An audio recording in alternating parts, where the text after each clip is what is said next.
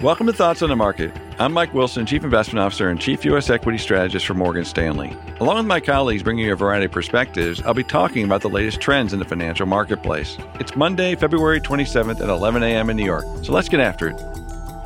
Our equity strategy framework incorporates several key components. Overall, earnings tend to determine price action the most. For example, if a company beats the current forecast on earnings and shows accelerating growth, the stock tends to go up, assuming it isn't egregiously priced. This dynamic is what drives most bull markets. Earnings estimates are steadily rising with no end in sight to that trend. During bear markets, however, that is not the case. Instead, earnings forecasts are typically falling. Needless to say, falling earnings forecasts are a rarity for such a high-quality diversified index like the S&P 500, and that's why bear markets are much more infrequent than bull markets. However, once they start, it's very hard to argue the bear market's over until those earnings forecasts stop falling. Stocks have bottomed both before, after, and coincidentally with those troughs in earnings estimates. If this bear market turns out to have ended in October of last year, it would be the farthest in advance that stocks have discounted the trough in forward 12-month earnings. More importantly, this assumes earnings estimates have indeed troughed, which is unlikely in our view. In fact, our top-down earnings model suggests that estimates aren't likely to trough until September, which would put the trough in stocks still in front of us. Finally, we would note that the Fed's reaction function is very different today given the inflationary backdrop. In fact, during every material earnings recession over the past 30 years, the Fed was already easing policy before we reached the trough in EPS forecasts. They are still tightening today.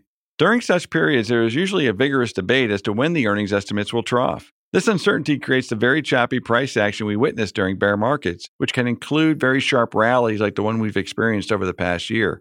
Furthermore, earnings forecasts have started to flatten out, but we would caution that this is what typically happens during bear markets. The stocks fall in the last month of the calendar quarter as they discount upcoming results and then rally when the forward estimates actually come down. Over the past year, this pattern has been observed with stocks selling off the month leading up to the earnings season and then rallying on the relief that the worst may be behind us. We think that dynamic is at work again this quarter, with the stock selling off in December in anticipation of bad news and then rallying on the relief that it's the last cut.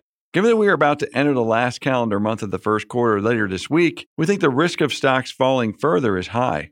Bottom line, we don't believe the earnings forecasts are done, and we think they're going to fall again in the next few months. This is a key debate in the market, and our take is that while the economic data appears to have stabilized and even turned up again in certain areas, our negative operating leverage cycle is alive and well and could overwhelm any economic scenario over the next 6 months. We remain defensive going into March with the worst of this earnings cycle still ahead of us. Thanks for listening. If you enjoy Thoughts on the Market, please take a moment to rate and review us on the Apple Podcast app. It helps more people to find the show.